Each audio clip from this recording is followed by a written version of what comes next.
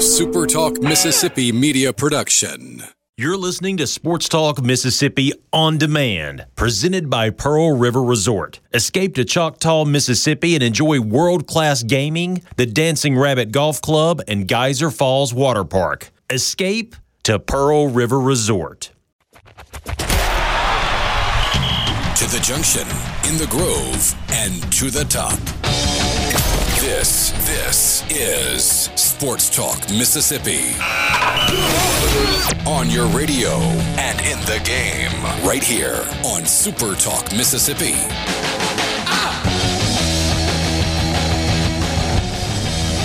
We have made it to Friday, Sports Talk Mississippi, streaming online at supertalk.fm. Richard Cross, Michael Borky, Brian Haydad, Brian Scott Rippey, and first up today on the Farm Bureau phone line, check out favorites.com and go with the home team. Our buddy Bruce Marshall from the Gold Sheet. Yes, he's a handicapper. Yes, we talk to him every week, but Bruce is also a college football historian. And if you go to the website goldsheet.com, you can read their cover story every week. And this week, the title of the cover story is LSU Bama and 1 versus 2 history. Is this a good read? Is this what we need to dive into, Bruce, as a primer for the big game tomorrow?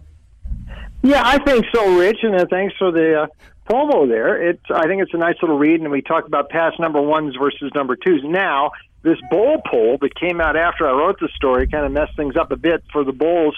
The bowl poll, at least, for 1 and 2, because they got Ohio State 1. But for the traditional wire service polls this week, it still is a 1 versus 2, because LSU is one of them in the AP, and Bama's one in the coaches poll. So the 1 versus 2 thing still applies. But I also write about the first Bear Bryant game against LSU, which is actually Bryant's debut game in 1958. That's before Alabama and LSU started playing every year. That didn't come until 64. But that was also Paul Dietzel's national championship year, opened the season at Mobile. A sideline story of that game, the temporary grandstand bleachers at the north end of Ladd Stadium collapsed at the end of the first quarter. No fatalities, fortunately, but there were over 60 people hurt. They had to stop the game and ambulances and all that. So that was kind of a sidelight to that game. But LSU ended up winning 13-3, starting its national title year. And it was a tough game because Bama was up 3-0 at halftime. And I heard Jimmy Ott told me down in Baton Rouge, because his dad, Al, played on the LSU team. He said they talked to the Bama guys after the game and said, "You guys did pretty good. You know, you were better than we thought." And the Bama player said, "Well, not as good as Coach wanted. We're practicing at 7 a.m. tomorrow." So that was Bear Bryant's early days at Alabama, and got a taste of what was to come. Things are a little bit different now. So Alabama, a 6-point favorite. It's been at 6.5 for most of the week, has trended down just a little bit. Both teams 8-0, number 1 versus number 2 versus number 3, depending on how you want to look at it. Going to be beautiful for a 2:30 kickoff. When you look at this one, what stands out to you? How do you feel? Well, the very first thought is CBS blew it. They have one of these games per year, and their package they can put at prime time, and they opted for Georgia Notre Dame back in September. Big mistake. They should have seen this one coming. This should have been the primetime game. Anyway. Hey, as somebody who has to work at 3 o'clock tomorrow afternoon, I happen to agree with you. Yeah, there you go. I'm sure you... I knew you would. And a lot of people were wondering. I was wondering about that back in September when they put that Notre Dame-Georgia game on. But anyway, 8 straight for Bama. We know all about that. But there's more to it than that. I mean, I don't know that Coach O, and I know how LSU's got this offense going and all, is he really going to beat Nick Saban? I don't know. We saw Auburn kind of slow down LSU. Mississippi State did for a while. This is not the greatest Alabama defense, but I think this is the best Alabama offense I've ever seen. So Joe Burrow and company are going to have to keep scoring, because I don't think Bama's going to slow down. I am almost 98% sure Tua is going to play. Even with Mac Jones in there, I think Alabama would have a good chance. But I'm just not sure that LSU can keep pace here. And I think it will go over the total. The total's creeping up. We had it 41-30 Alabama in the Gold Sheet. Now, loser of this game is hardly out of the Final Four conversation. In fact, I think we'll probably still make the Final Four as long as we don't lose another game. And actually, the winner could be in a little bit of jeopardy if it loses the SEC title game, say, to Georgia, and then all of a sudden Georgia's going to want a spot in the Final Four. So that's one of the fun juxtapositions, about this game. But and Alabama, strangely, might be at more risk if it loses than LSU, just because of the way the schedule is. Nonetheless, we're going to take Alabama, win another one at Tuscaloosa, and maybe Coach O gets another shot in the Final Four. But tomorrow we're going with the Tide. So 41-30, which is way over, and Alabama covering with relative ease. What about in Oxford, where Ole Miss is laying 29 against New Mexico State, a winless New Mexico State team that has been brutal throughout the year, but Ole Miss, not exactly a team known for lighting up scoreboards so far this season? Yeah, and, New Mexico State is so overscheduled here, and they're just out here for these paydays now. A couple of years ago, New Mexico State actually won a bowl game. They weren't too bad. And, Corey, Doug Martin, you got to give him a pat on the back for actually sticking in there and coaching these guys. But they don't have the money to buy him out. And, he did get to a bowl a couple of years ago. But they are way down from their team that won the bowl game. And we think Mississippi gets them tomorrow. 42-6, our score forecast. Not enough defense for New Mexico State, although – over 4 touchdowns, that's a little dicey. And I think there's probably better spots on the card, but we don't want New Mexico State, so that's why we're taking the Rebs. Bruce, what about Georgia and Missouri? This is a night game, ESPN, 6 o'clock tomorrow night. Georgia's a big favorite. They were impressive last week against Florida. They were a little more complete offensively. We know that defense is good. And it feels like you just don't know what Missouri team you're going to get. Well, yeah, you're right, Rich. And actually, in the last few games, Missouri has faded here, and a little bit surprising. They really got whipped at Kentucky. That's an alarm. Kelly Bryant is hurting. I am not even sure if he's going to play tomorrow. And if he doesn't, that means they got to go with their backup Powell and try to make the big points work. Maybe Missouri can do it. You're catching Georgia off a real emotional win last week. This thing has not – Georgia has rarely put 4 good quarters together. I guess they did last week. Maybe Arkansas State back in September they did. But generally this season, Georgia's had some flat spots in its games, and I'm thinking these big points can probably work with Missouri. Although, I feel a little bit better if Kelly Bryant is in there for the Tigers. That makes this a very iffy pick. 28-17 Georgia. That's with Bryant in there, keeping this thing closer, but a little dicey without knowing the status of Missouri's quarterback tomorrow. Yeah, I don't feel like you love this game. I don't feel like you love the Ole Miss game. So let me get out of the way in terms of asking about games, and you give me a couple nationally that you do love. Yeah, well, I'll give you a few here. One is Illinois is up at Michigan State. Now, Illinois, Lovie Smith, we call him Lovie Claus now with that beard. They can get bowl eligible here. I do not know why Michigan State is laying 14.5 points here. I really don't. It is pretty obvious that this is not the offense is stuck in the Stone Age here at Michigan State. And if Mark D'Antonio doesn't change things, he might as well retire. He has fallen so far behind the creative offenses in college football and running this jalopy offense here. Michigan State just ain't doing it. They're not scoring points. They're not winning games. What are they doing laying over 2 touchdowns against an Illinois team that was good enough to beat Wisconsin? We saw Michigan State happen to them against Wisconsin. Illinois is getting better. Michigan State's getting worse. You're getting 14.5 points with Illinois here. Way too many points. I haven't made a big recommendation on Illinois in a while, but let's do one there. Let's stick in the Big Ten. Minnesota, this big game against Penn State, all of a sudden Minnesota's hanging around here, unbeaten into November. Yeah, the schedule's broken well, but this team is getting better every week. And P.J. Fleck, a lot of cornball, I know, but he's got his guys playing like wild men. They really swarm on defense. It's a nationally ranked defense now. The quarterback, Morgan, is getting better every week. Penn State's had some really close calls. And again, let's circle back to Michigan State. A lot of this Penn State hype based on that route of Michigan State, which isn't that good. They barely survived Pitt and Iowa. Michigan was coming back on them late. They got to go on the road here, and this team is fired up beyond belief. And P.J. Fleck's got them believing. We're going to give Minnesota a shot here, Rich. 26-21. That's a key release on Minnesota. And one more down to the Big 12. Sort of the same thought as Michigan State, Illinois. Why is Texas laying 7.5 now against Kansas State? Ranked team, better record, getting points. Listen, Tom Herman, he better ask Shaka Smart for some help with his defense. They are not getting it done. And it's the same thing almost every game for Texas. Their defense can't come up with stops when it has to in the fourth quarter. They're forcing Ellinger to score touchdowns on every drive.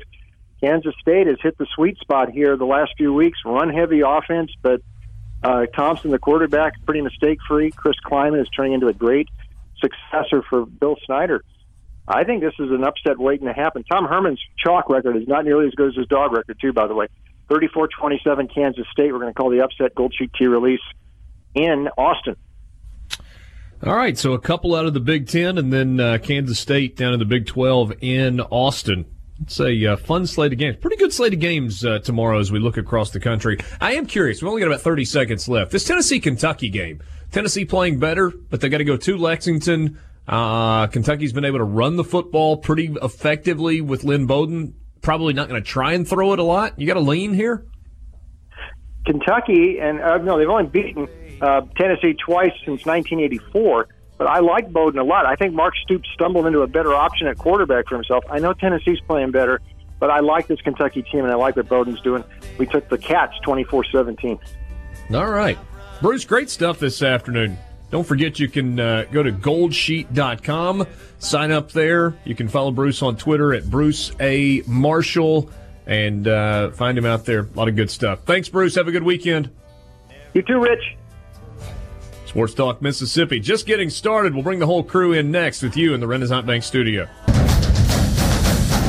Friday afternoon with you, Sports Talk Mississippi, streaming online at supertalk.fm. Richard Cross, Michael Borky, Brian Haydad, Brian Scott Rippey. Sports Talk brought to you every day by Mississippi Land Bank, online at mslandbank.com. Mississippi Land Bank, where they know the lay of the land. Friday weekend is here. What's up, Michael Borky?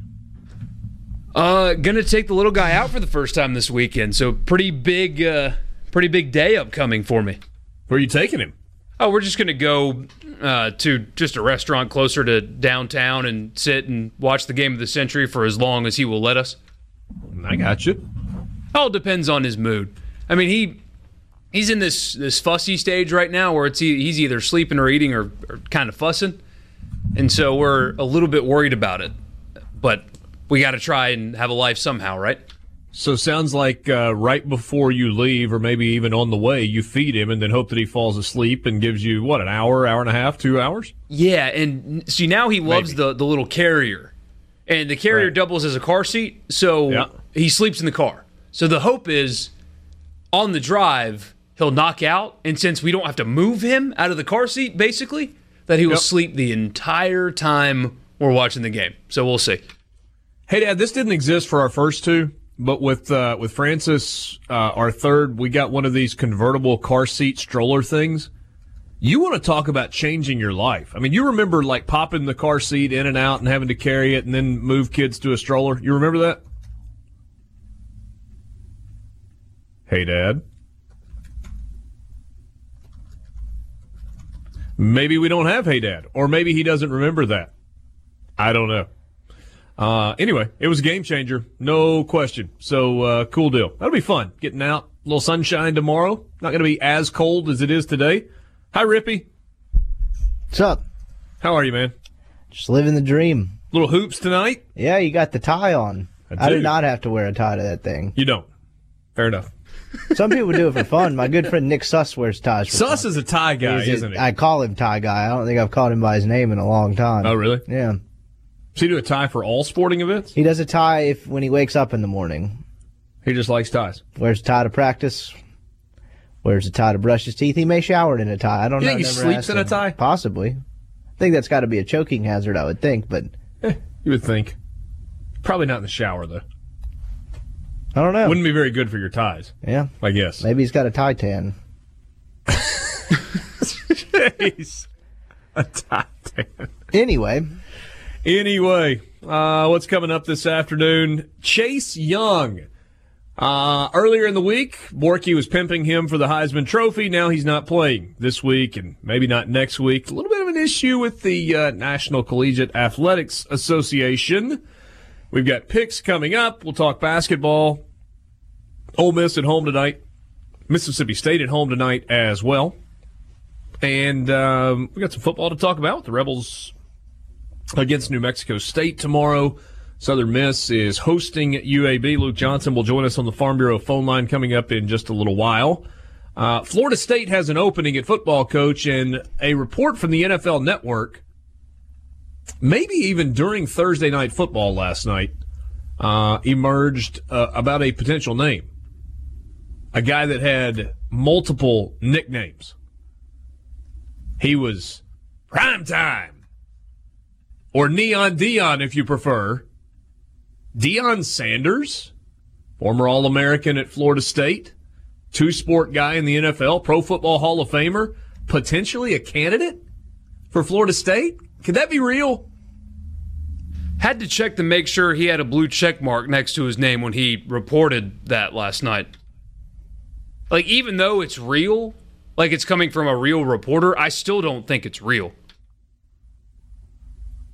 Could it work?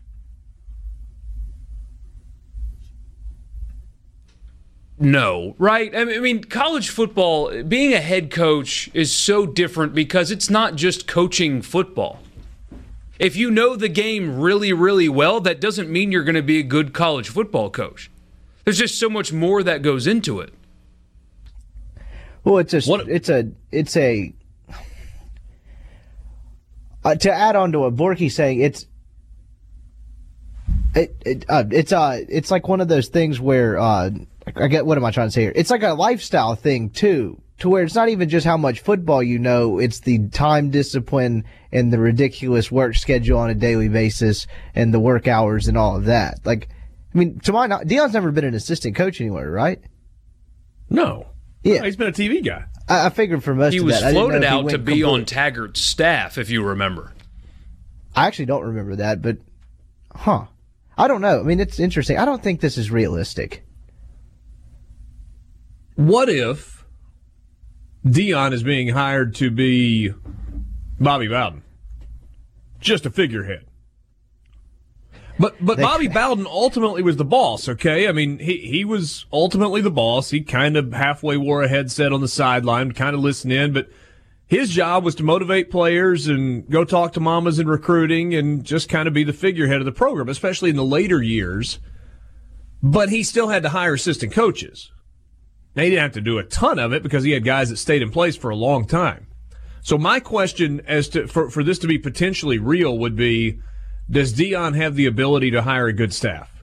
And if he hires a good staff, I mean a really good staff, would he potentially just get out of the way and let them do their jobs and then be the face of the Florida State program?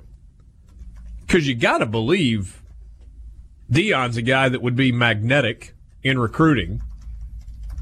I saw Safid Deen, who has covered Florida State for a while. I think he's now with The Athletic. Tweet last night.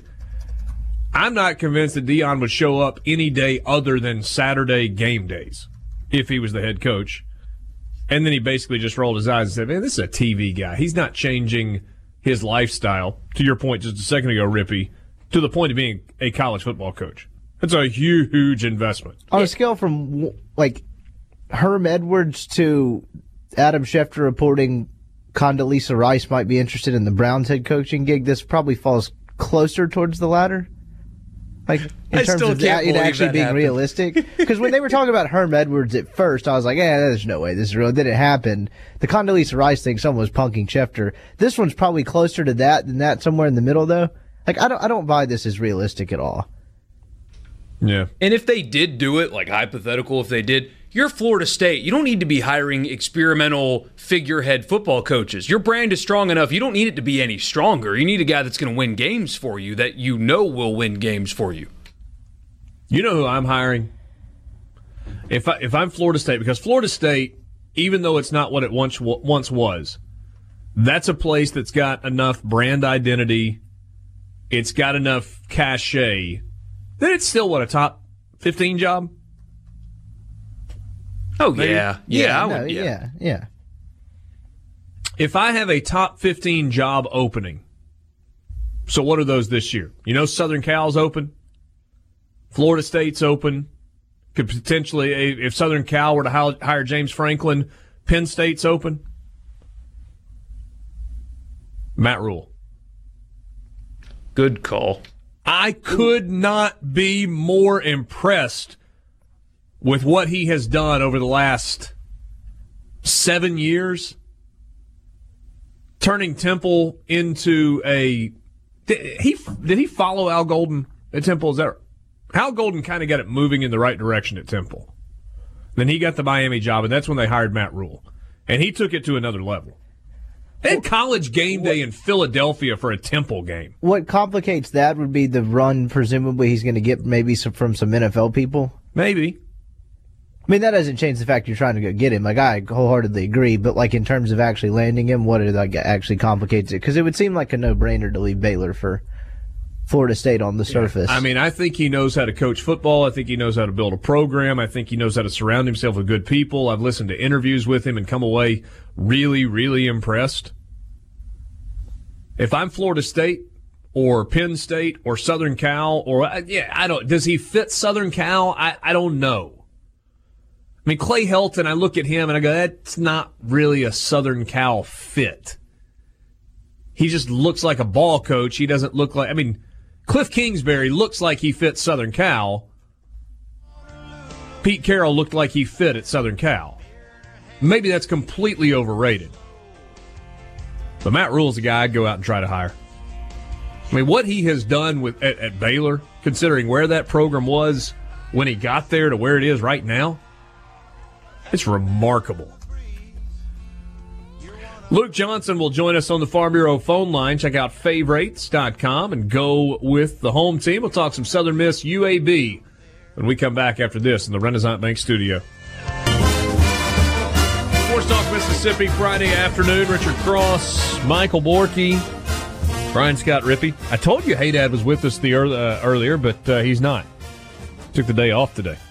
Vacation Haydad. I guess he's probably still going to basketball tonight in Starkville, but not with us all on the show. But Luke Johnson is with us on the show. He's on the Farm Bureau phone line. Check out favorites.com and go with the home team, Mississippi Farm Bureau. How cold was it in Hattiesburg this morning? It wasn't that bad. It was, mid-50s, something like that. When you woke up? Yeah. It wasn't that bad. Last night, calling a high school football game on Thursday, it got cold in the second quarter, and but it's 51 right now, but it's going to get cold tonight. Okay. You guys, I guess, just a day behind us or far enough south. I think I woke up to 28 this morning, which was real cold. Real cold. It's going to be great for football tomorrow. Tell me, Luke, convince me, make me feel good about the fact that there is going to be a fantastic crowd tomorrow at the Rock for a big football game with Southern Miss and UAB. Tell me that's the case.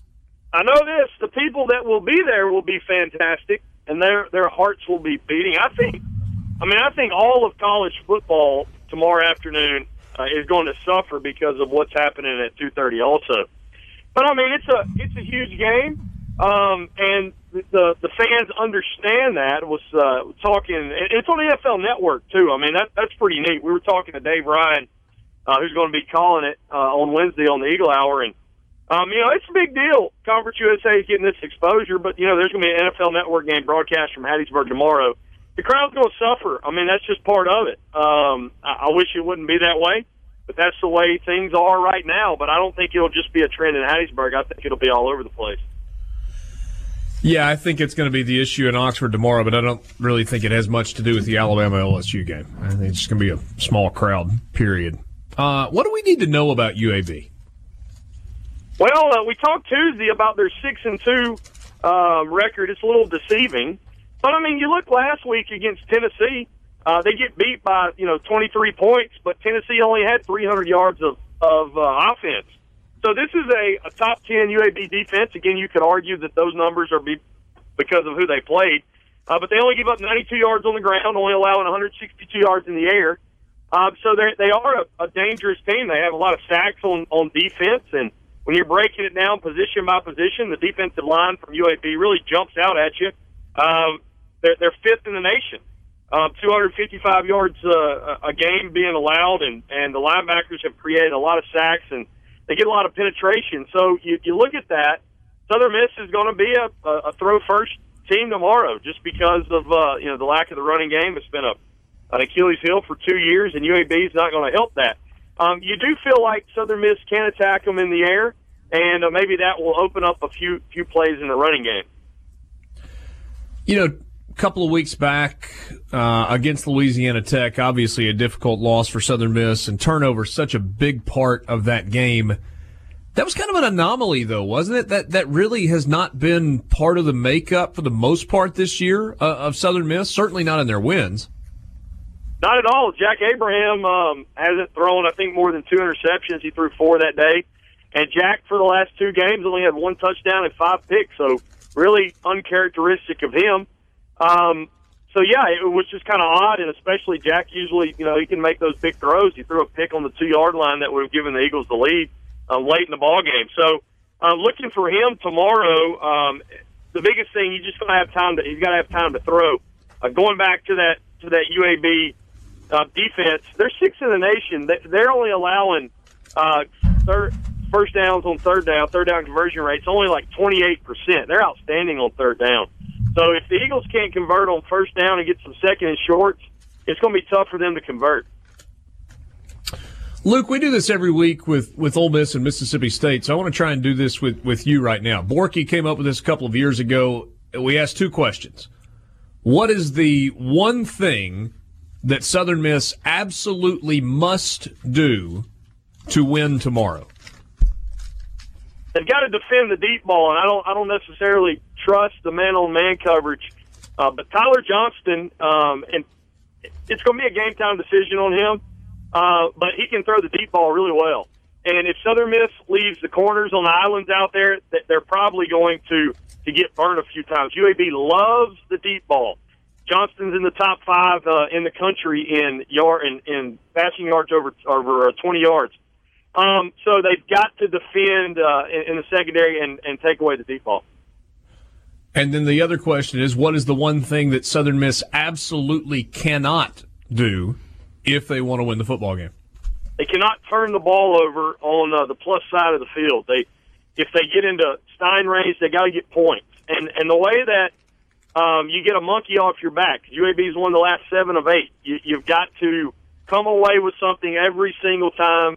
And Southern Miss fans would never admit this. They would never admit that they feel inferior to UAB because of how much they've owned UAB over the years. But when you look at the second half of the series, it's just like they've owned us. And so whether or not you admit that or not, it's in the psyche. And so if every time you have an opportunity to score, you get something, they have to do that. They cannot leave points off the board. Luke Johnson on your radio on the Farm Bureau phone line. Check out favorites.com and go with the home team, Mississippi Farm Bureau. Hoops. Delta State got a win on Tuesday night, opening night of college basketball. How'd it look?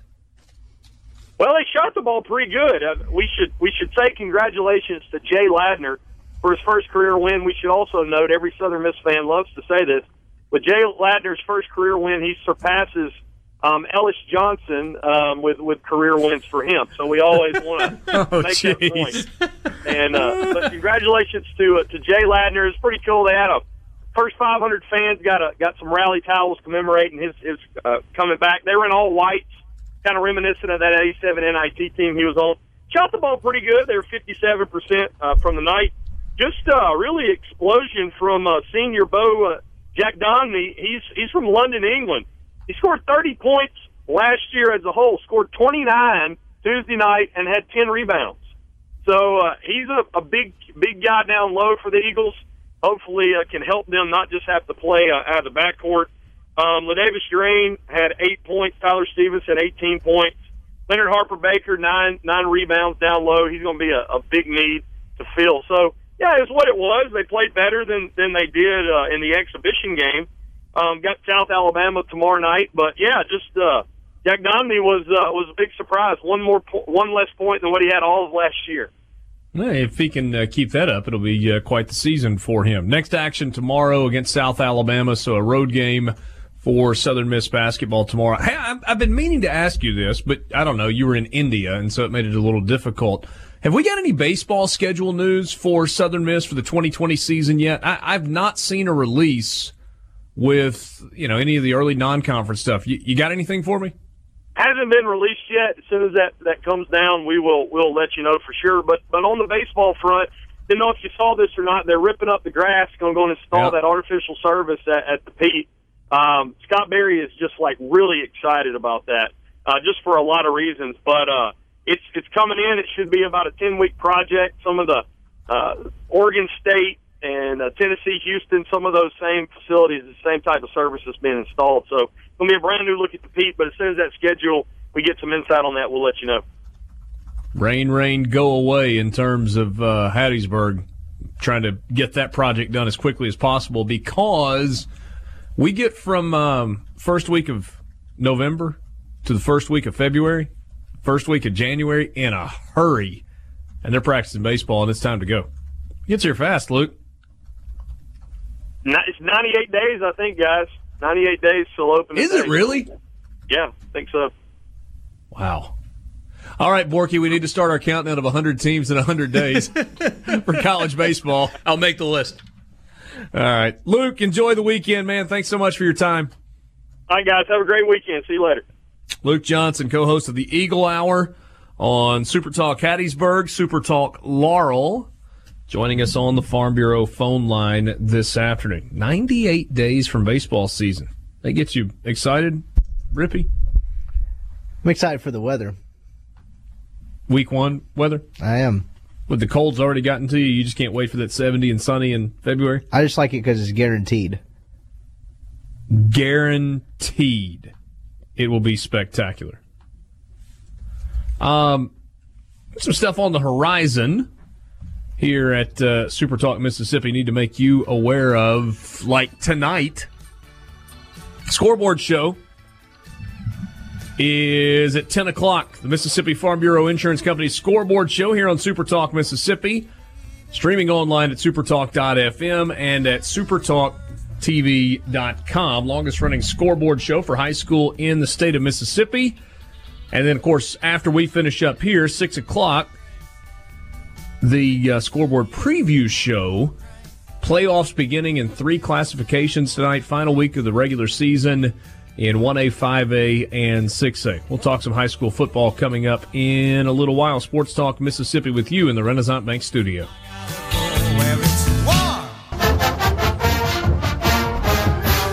Sports Talk Mississippi. Don't you love how Alabama has kind of claimed that they've came up with LED lights? You remember how big a deal it was a few weeks ago when they had the LED lights at a home night game? And somebody was tweeting yesterday about the fact that if this game kicks off at 2:30, but it will turn dark during the game, and when it does, Alabama will turn on its new lights. Didn't people start installing LED lights in college football stadiums 3 or 4 years ago? Yeah, it's not new. It needs to go away, though. Not the concept of LED lights. The ability to quick turn them on is a great thing. But you don't like the colored light show, though? And that's a cool angle to it. But the just flashing of the LED lights after a touchdown thing is obnoxious. I was watching the Patriots game the other day, and there's no way, if you're there, that is cool. It is miserable to watch on television. You think something's wrong with your TV. I don't know. I think it's kind of cool in person. I'm surprised the coaches like that or let that happen. It's just like the stadium's jumping around and bouncing and the music's going and lights are flashing. It's just a new toy that marketing people have to play with, really, though. Oh, yeah. And whatever sells tickets, I guess. And it doesn't last very long. No. I mean, usually it's during a commercial break on television also. But when they sync up the music stuff, and now everybody's using the apps on your phone, if you've got a specific app to a school, they ask you to hold that up, and then it becomes part of the light show as well. That is really cool. I'm not sure how I feel about ceding control of my phone to some electronic signal that's bouncing through the stadium that tells it when to do something. Does that bother you at all? No. No, because they did it at the Saints game, and it was awesome. Oh, so because it was the Saints game. I wouldn't care. I think it's awesome. It's so cool that they can sync up via an app on your phone a light show inside of a stadium. I think that's awesome. They do it with wristbands and stuff. There was one hockey team that gave out special cups. And if you were getting a beer or whatever, they'd just fill up that cup. But the cup flashed to the music and to all this stuff. It was programmed somehow to follow that along. Yeah. I mean, that's awesome. No, it's pretty cool. I'm with you. I kind of like all the different stuff that they're doing. We got time for Mike Leach, or are we out of time? No time. No time. I will save this forever. You can do this in the 5 o'clock hour. Yeah, I'll play it in the 5 o'clock hour. There you go. Games tonight involving SEC teams. Auburn and Davidson are playing at the Naval Academy in Annapolis. So I guess that's kind of cool. Little early season tournament setup there. Kentucky is hosting Eastern Kentucky tonight. By the way, Auburn a 2.5-point favorite against Davidson. Kentucky is a 28.5-point favorite at home tonight against Eastern Kentucky. Ole Miss in basketball, 21.5-point favorite against Arkansas State. LSU season opener. Ole Miss and LSU, the last two teams in the SEC to start their season. LSU favored by 13.5 at home against Bowling Green. Missouri, a 13.5-point favorite against Northern Kentucky. And Mississippi State is hosting Sam Houston State tonight. No line on that one, Borky? I couldn't find one on OddsShark or anywhere. All right. Wonder why that is. At the top of your head? No. I'll let you set one if you want to. 17. Mississippi State, Sam Houston State.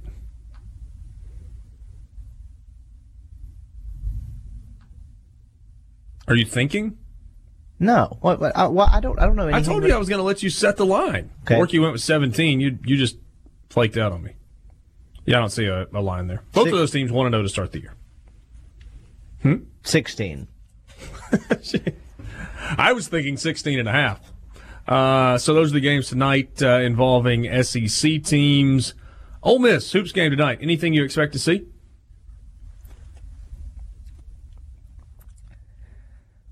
It'll be interesting to see if KJ Buffin, I guess, kind of carries over. I say carries over. It was one exhibition game. How much he actually emerges into an improved offensive player and how much of the scoring load he handles. Because presumably they're still going to be backcourt driven in scoring, but I mean that and a couple of the new guys like C and Semi Hunter and how they kind of rotated in a game that counts.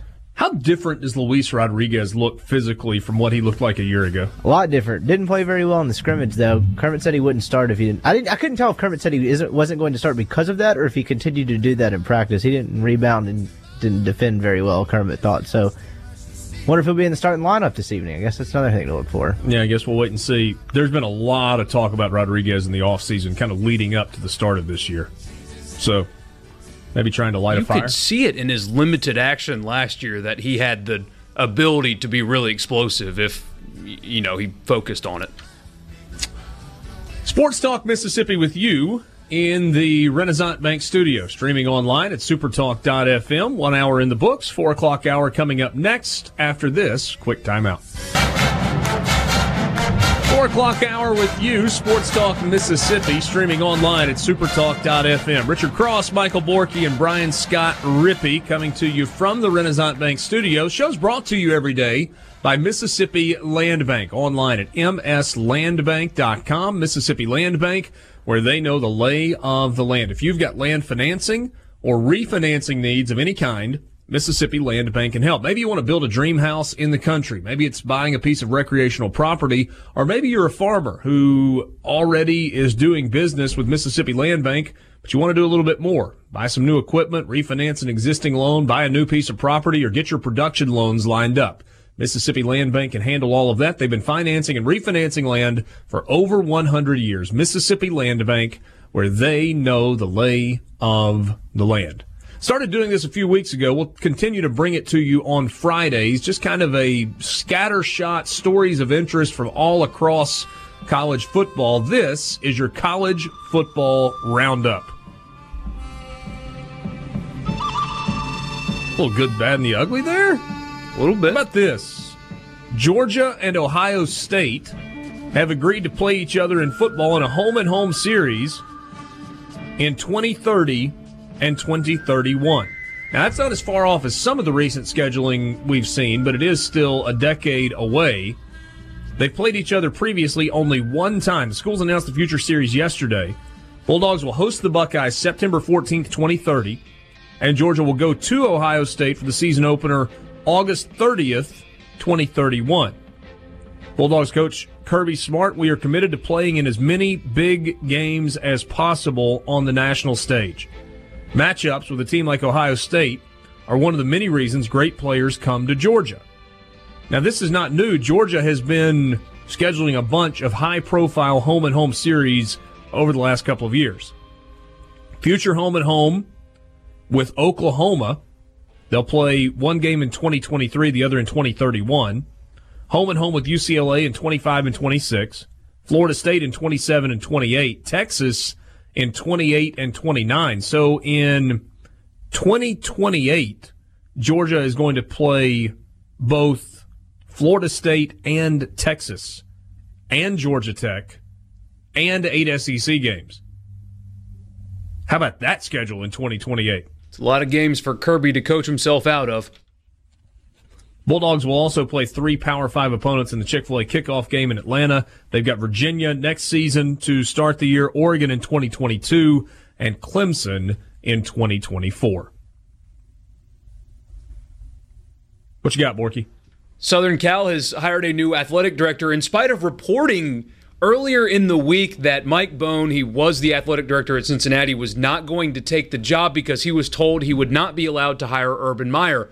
That reporting ended up either being worked out or not true at all because he took the job and they were asked during his introductory press conference whether or not he had a restriction on who he could hire, and the president of the university said, full quote here, no. So Urban Meyer might be on the table for Southern Cal. And what's funny, a couple of things. He's actually a college baseball player at Kansas, has zero ties to the University of Southern California, which is a novel concept for them, at least in recent hires. But when they gave the introductory press conference, he had not spoken or met his head football coach. That happened shortly thereafter, but he introduced himself or was introduced as the AD at the university and had yet to meet the football coach. They do things a little bit differently at Southern Cal. Just a little bit. He also was asked about whether or not he felt like there was going to be a need to change, and just, as you would expect, said it's too early to make any determinations about the future of the program. And Clay Helton has spoken glowingly about his new boss, Mike Bone. I wonder why. Smart guy. Tuscaloosa, Alabama coach Nick Saban told ESPN a couple of days ago that quarterback Tua Tagovailoa has made promising strides this week in practice and that, quote, there's a good chance he will play, close quote, on Saturday against number 2 LSU if he continues to make the progress he's made to this point. Nick Saban, it's still day to day, and you don't know what's going to happen tomorrow or the next day, but he's moving around well and throwing the ball with confidence. His mobility will be the big question, but every day that's improved dramatically. For the year, Tagovailoa has thrown for 2,166 yards, 27 touchdowns. He's been picked off only twice this year. He underwent a tightrope surgical procedure on October 20th. The science behind that is kind of divided. Some doctors say, yes, this is cutting-edge stuff. Some doctors say really not necessary. And you really have not seen NFL doctors adopt this procedure to try and get guys quickly back after suffering high ankle sprains. Gary Danielson, who's going to be on the call alongside Brad Nessler on Saturday afternoon, was at Alabama's practice yesterday, Bort. Yeah, and he will probably never be allowed to go to an Alabama practice ever again. He was on Peter Burns' radio show this morning and said, quote, I watched Tua practice yesterday. He's not 100%. I don't care what Alabama says. He doesn't have that spring in his step. It's not natural. He's okay. I'd be playing if I was him, but he's not the Tua that started the season. Is that really divulging anything? Yes and no. Because on one hand, how much did they actually show anybody at that practice? And after that kind of procedure, does anybody expect him to be 100% honestly? See, to me, that's the concern. Because he made it back for the national championship game a year ago. But he clearly wasn't 100%. He was good, but he wasn't the Tua that we saw in the regular season. Bigger question, and I'm not trying to paint Tua in any other light. I mean, his numbers speak for themselves. But is he a guy that is injury prone? You have to ask that question now, don't you? Well, yeah. I mean, third-year starter, if you're an NFL all three, team, yeah. and if you're an NFL team and you're thinking Tua number one overall, he's had 2 major high ankle sprains, one on each leg. Is that concerning? Quick sidebar, it will not be the president doing the guest picking. It will be Justin Thomas, the former Alabama golfer. Wait, there wasn't a rumor floating around that Trump was going to be on game day? No, it was just wishful thinking. There you go. Minnesota has already put together a historic season, winning their first 8 games for the first time since 1941. But the Gophers are hoping to continue making records. Unfortunately, the easier part of their schedule is in the rear view, and the remaining 4 games are posing significant challenges. Starting tomorrow with number 4 Penn State visiting Minnesota. That game is on ABC at 11 o'clock Central Time. Minnesota has handled its first 8 opponents fairly easily after having some tight games early in the year. Last month, they've been really good. They're averaging 36 points per game with an average margin of victory of a little better than 18 points.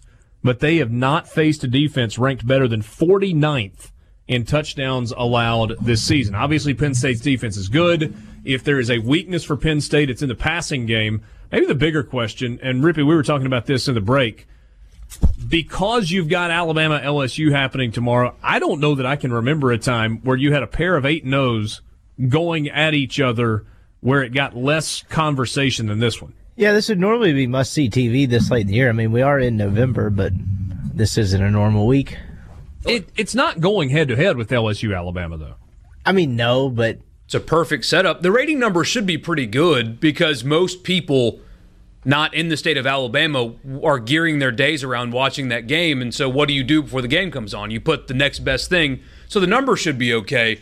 Friend of the show, Ryan Brown, pointed out on Twitter, though, as of Wednesday, it was not sold out. The university ticket office was still trying to get tickets distributed to anybody. Wasn't sold out. And part of it is because the high tomorrow in Minneapolis is 40 with a 60% chance of rain. Forget that. That's why you don't build outdoor stadiums in Minnesota, especially if you want to get people to show up to your game. Used to it, not used to it, doesn't matter. 40 degrees and rain is miserable. No wonder they can't sell tickets. Number 1 Ohio State is hosting Maryland at 11 o'clock tomorrow on Fox. Ohio State is a 43.5 point favorite. Best player gets suspended and the line does not move an inch. Penn State, Minnesota. Penn State's a 6.5 point favorite. Florida kicks at 11 on ESPN. Gators are a 27 point favorite at home.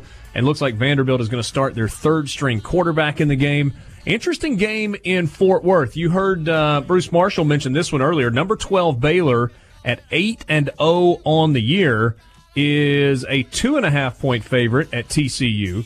SMU trying to bounce back from their loss to Memphis last week, 8-1 on the season, big favorite at home against East Carolina.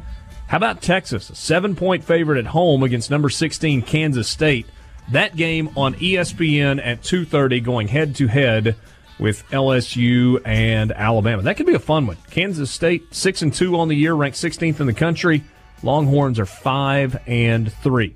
Top 25 matchup in Madison, Wisconsin.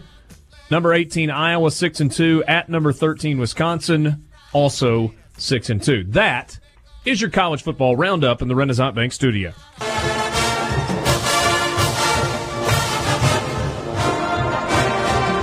that Miami? Oklahoma State. Really? How do you not know that? Yeah, I know. There's something in there's a sound there, though, where like the Miami fight song, they've got the deal where it goes, Miami, Miami. There are some similar tunes from like different schools that are hard to distinguish sometimes. Yeah. This just came across my Twitter, by the way. Would have added it into the roundup if I'd have seen it before then. Chad Morris's buyout. So there's been some conflicting reports. Apparently, this is the accurate one. This is from Arkansas Rivals.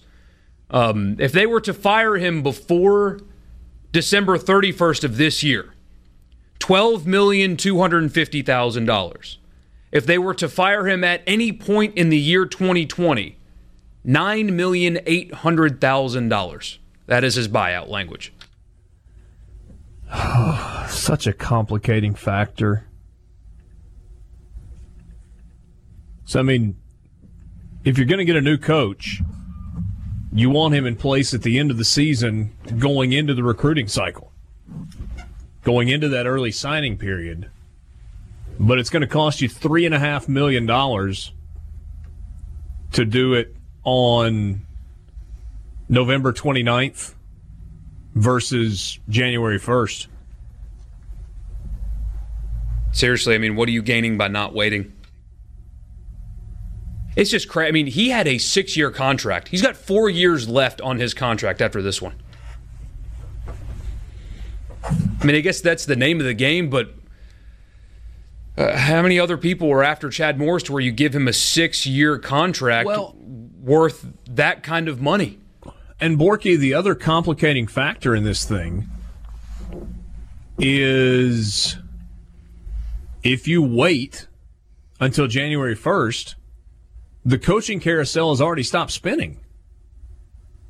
And so was there a coach that you would have liked to have hired or would have liked to have been in the running for that you missed out on because you had to wait until the 1st of January? I mean, if you're going to make a change, don't you just have to own that you put a bad contract in place and it's going to cost you an extra $3.5 million to get out of it? Wow. Also included in this story, and they're actually citing a report from the Democrat Gazette. The Razorback Foundation is still paying Brett Bielema's buyout of almost $12 million, and they believe that he didn't actively pursue other jobs and is coaching the defensive line in New England for under market value. And they have stopped making its monthly $320,000 payments to Brett Bielema and are asking him to repay the $4.2 million he's already received. So whenever that gets decided, if it's determined that Bielema actually did pursue other jobs, they still owe him $8 million. I mean, good for Arkansas for going after that money that they think they deserve. But, wow. And for what it's worth, they paid Jeff Long $700,000 before he was hired by Kansas. Yeah, I mean... Yikes. But again, aren't you... If this goes to some sort of arbitration or court, aren't you going to have trouble convincing a judge or an arbitrator that Brett Bielema didn't do what he was supposed to do? He went out and got a job as an assistant coach with the New England Patriots. And for a short time worked at Alabama, right? As some kind of analyst before he went to New England. Yeah. Let's see if we can find Brett Bielema's salary with the Patriots. And those numbers, it's a little bit more nuanced than that. So each month on the job, his buyout would drop by about $200,000 or 70% of his salary. So on December 1st, if they fire him, it's actually not $12 million. It's just over 10.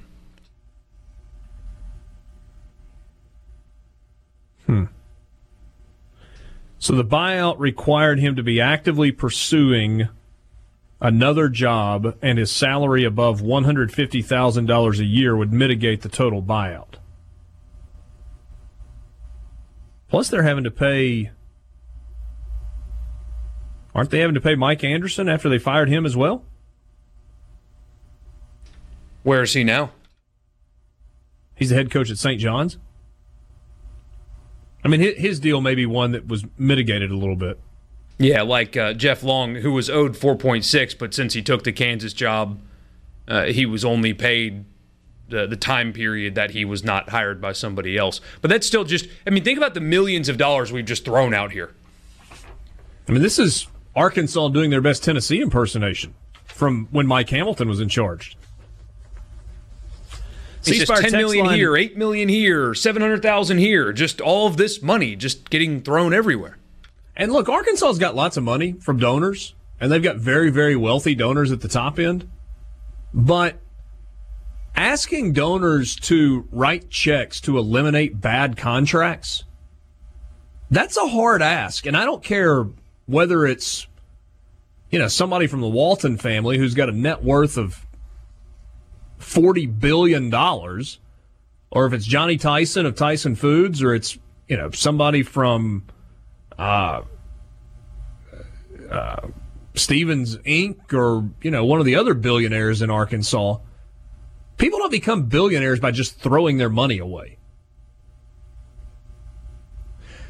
C Spire text line is open to you, 601-879-4395. The C Spire tech movement is moving our region forward through teaching and technology that strengthens our economy, positions it for success in today's digital age, and improves the quality of life in our communities. Join the movement today at cspire.com/techmvmt. C Spire, customer inspired. Mentioned this, Mike in Oxford says, add Jerry Jones to the list as well. Hey, yeah, Jerry Jones is a billionaire as well. But an incredibly shrewd businessman. And again, hey, Jerry, we need, can you write us a check for $6 million? Well, yeah, I could. What do you need it for? We got to fire this guy. Oh, the one that just named my grandson starting quarterback? Yeah, that one. I'm good. And this comes 2 years after. Well, I guess technically they didn't go get a lump sum to pay Bielema out. They're just paying him periodically. But this is 2 years after they had to get rid of a $12 million contract. Which, that is the question, right? We've had the conversations here in this state already. Moorhead to Rutgers, Moorhead to literally anywhere else, please. Those kind of conversations. And the same thing have come up for Ole Miss as well. Having too much coaching turnover can be more damaging as a middling program. It's almost kind of pick your poison. Really difficult decision, but just what should Arkansas do here? Do you just keep spinning the wheel? Paying another buyout that you may not be able to afford? Excuse me. And, oh, by the way, a $226 million stadium expansion that opened last year.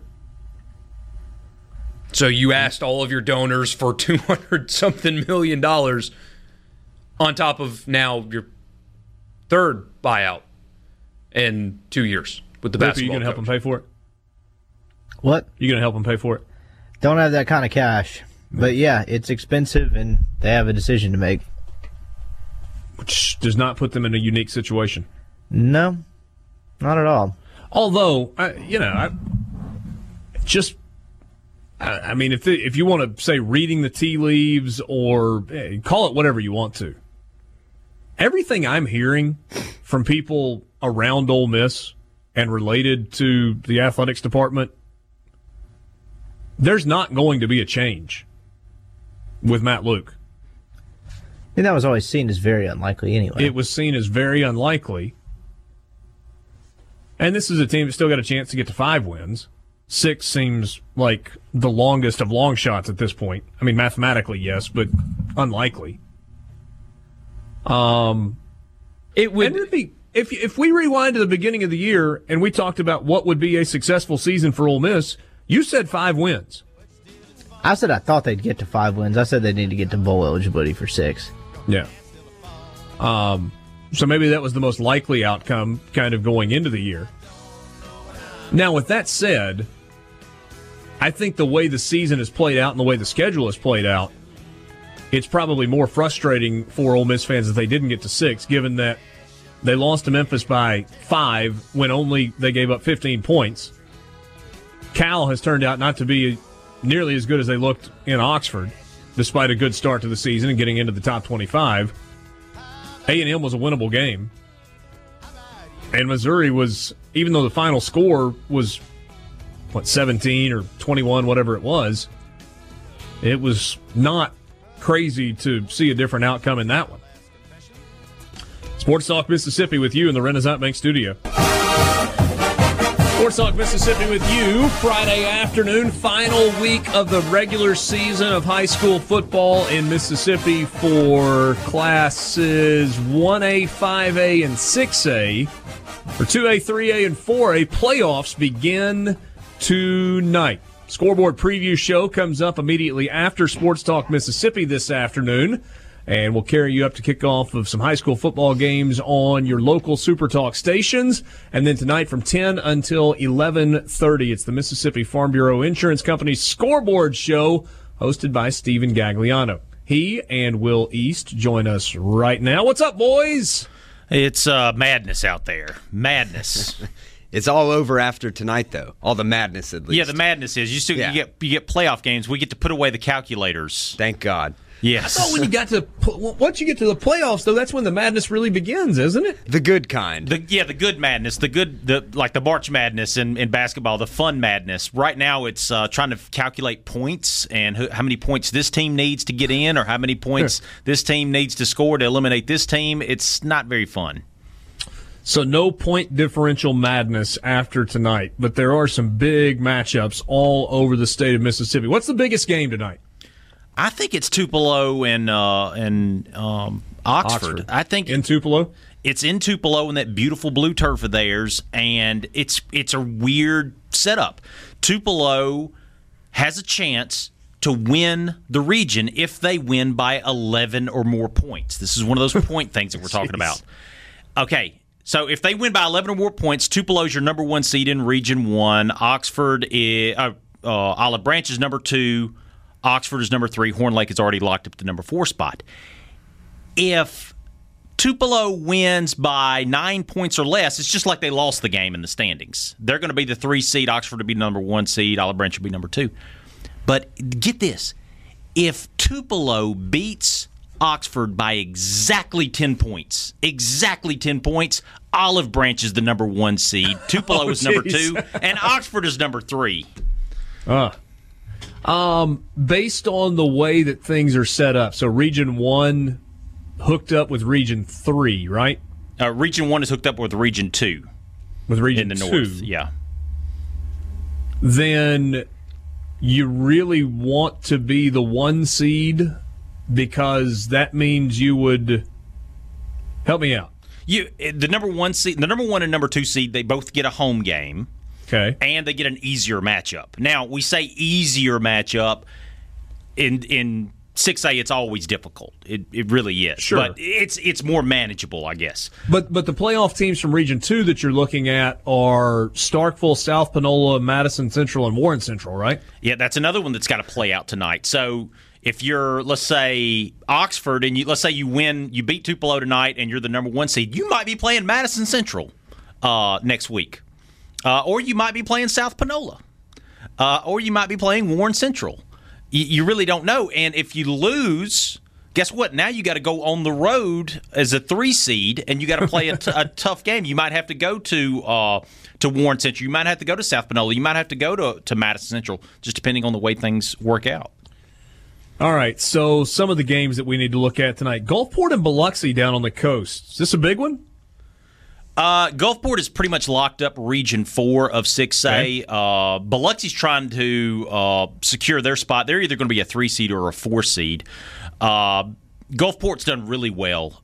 They have won every regional game for the past 3 years, I believe. They could make it I think this would be 3 years running that they would win every single regional game. The question for Region 4 of 6A is, can they make it out of the first round of the playoffs? In the past 4 years, they've won 1 game. That's 16 games that they've played in the playoffs. They've won only 1 of those games. And every loss that they've had has pretty much been a blowout. And you're dealing with Region 3, which is where you have Pearl and Brandon and Petal and Oak Grove and all of those teams, right? That's where the real mess is right there is Region 3. Okay. Yeah, we've got a doomsday scenario in that one. If Northwest Rankin beats whoever they are playing, and that is Oak Grove, and George County beats Meridian, and Pearl beats Brandon in the Rankin County Super Bowl, then we're back to a 5-way tie scenario, and then it's all depending on how many points were scored in region play, I believe. Not the whole season, just region play. I'll put it to you this way. I don't ever remember this happening. I've never seen a scenario. Now, we have it occasionally for like a 4 seed.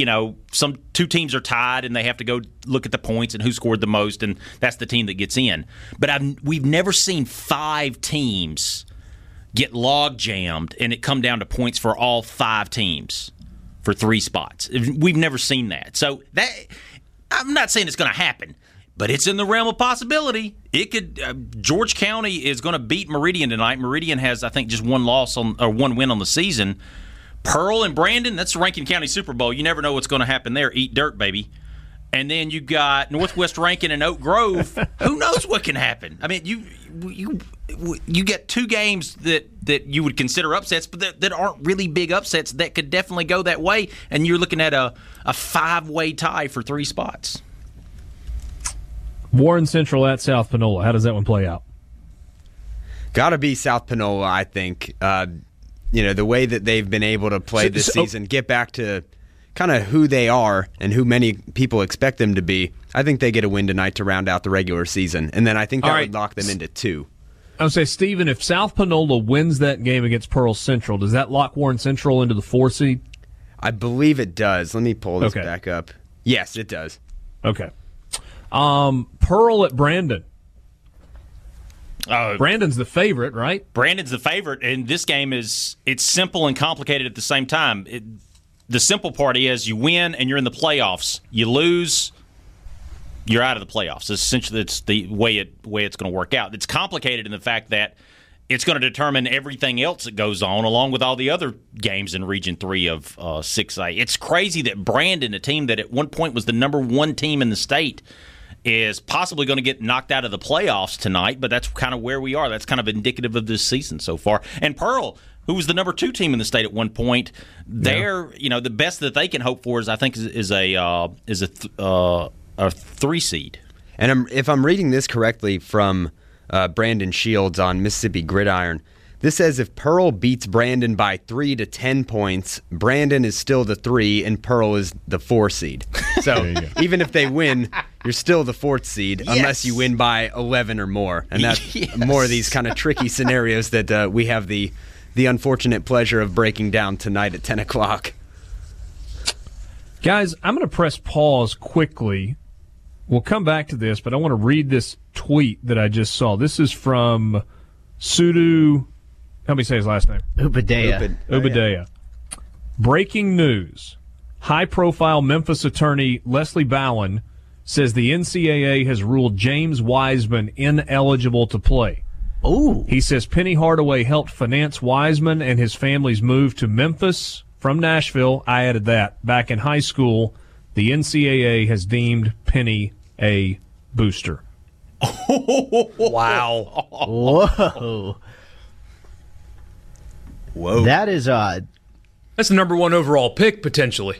Well, and I'm not saying anything else is going to come of it, but you presume there might end up being a larger scope deal and maybe possibly a trickle-down effect? Like, wouldn't that be kind of your natural reaction there? Like, if that's what it took to get James Wiseman, maybe what did it take to get all of those other studs? Maybe what you're saying? Kind of. Not the first time that I've heard the story about the move from Nashville to Memphis. Sorry. We'll come back to that in just a minute, but I just saw that and wanted to be sure that we got that news out there. We talked a bunch about teams trying to get into the playoffs. What about teams that are already in the playoffs? Give me the best playoff game that's happening tonight. You've actually got some really quality matchups in round 1, which maybe you don't expect. But you've got teams like an 8-2 Boonville, 7-3 North Panola playing in 3A. In 2A, you've got 9-1 Enterprise playing 8-2 Lake. Bay Springs is 9-2, and they're playing Scott Central, who's 8-2. So really, some of these higher quality teams in these lower classifications will play in round one of the playoffs. And a big shout out to Northside. They're a new school. They're in their second year of play. They were created because of consolidation. They have their first ever playoff game as a school tonight. They're going to play Madison St. Joe, and Northside has the best defense, as far as stats are concerned, in the entire state. They've allowed a total of 20 points on the season. They have 7 shutouts. No team has scored more than 8 points on them, and this is their second year of football. Whew. Well done. Well done. Preview show coming up about an hour and 15 minutes from right now. Will and Steven will break down all of these scenarios that you've got to look forward to. And then, oh, by the way, well, 10 o'clock tonight, you've got the scoreboard show.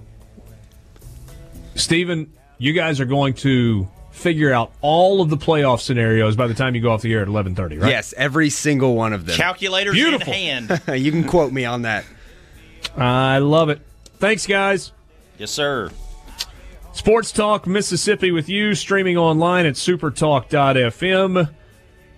Richard Cross, Michael Borky, Brian Scott Rippey, Stephen Gagliano, and Will East with a little high school football preview. We're back after this in the Renaissance Bank studio. Sports Talk Mississippi with you, streaming online at supertalk.fm. Woo! Memphis Tigers have a basketball game tonight against the University of Illinois Chicago. News has come out just in the last little bit that Memphis attorney Leslie Bowen says the NCAA has declared James Wiseman of the Memphis Tigers ineligible. For what it's worth, and whether you like him or not, Pat Forty has said, just kind of a point of order here, not likely that the NCAA would have declared him ineligible, but rather they would have said a violation has occurred, and Memphis, you need to declare him ineligible so as not to forfeit games. I don't know if that really matters one way or the other. Maybe it's Pat Forty just trying to be the smartest guy in the room. I don't know. But this is a big story. That. So Chris Luther at WMC TV5 tweets, Bowen says this all stems from high school. The NCAA believes Hardaway helped Wiseman and his family move to Memphis during that time, and that made Penny a booster. To be clear, Woj, like we were saying in the break, said 2008. That doesn't make any sense, right? No, 2008 is not accurate, which is what is in Adrian Wojnarowski's tweet, which would have made Wiseman like 7 years not old. Right. It's 2017 or 18. Bowen is representing Wiseman and has filed a lawsuit against the NCAA and the University of Memphis challenging the ruling. A quote from attorney Leslie Bowen, there's no way Penny thought he would become involved with Memphis basketball at that time. Wiseman just wants to play basketball.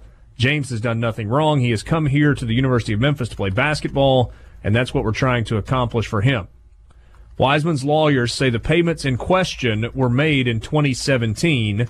At that time, the University of Memphis was, quote, nowhere on the radar, close quote, according to Wiseman's lawyers. It's unclear if Wiseman will play tonight against the University of Illinois Chicago. Actually, that's pretty clear that he won't. Says he could play, as Wiseman's attorneys have filed an injunction to keep the status quo until it can be worked out. The problem with that is if Memphis chooses to play him, even with an injunction in place, and it's later found out there was a violation, then you have to go back and forfeit games. Memphis plays Oregon on Tuesday, by the way. Okay. If he's deemed a booster, how does he recruit anybody? Well, or is it situational? That's kind of my point. And so, I don't understand the defense. Like, is there precedent for coaches being deemed boosters? Does anyone know off the top of their head? Because if he's that before, because I'm not even sure that him saying he wouldn't have known he's taking the head coaching job is a valid defense. Is it? Boosters referred to by the NCAA are representatives of the institution's athletic interests. Okay. Anyone that is a booster, including anyone who has provided a donation in order to obtain season tickets for any sport at the university, participated in or has been a member of an organization promoting the university's athletics programs, made financial contributions to the athletic department or to a university booster organization, arranged for or provided employment for enrolled student athletes, assisted or has been requested by the university staff to assist in the recruitment of student athletes, assisted in providing benefits to enrolled student athletes and their families, or been involved otherwise in promoting university athletics.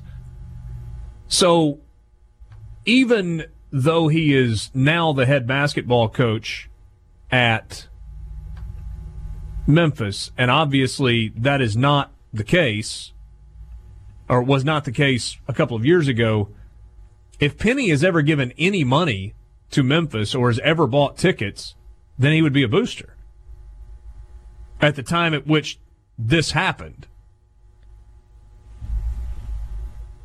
That doesn't, in isolation, that doesn't sound right.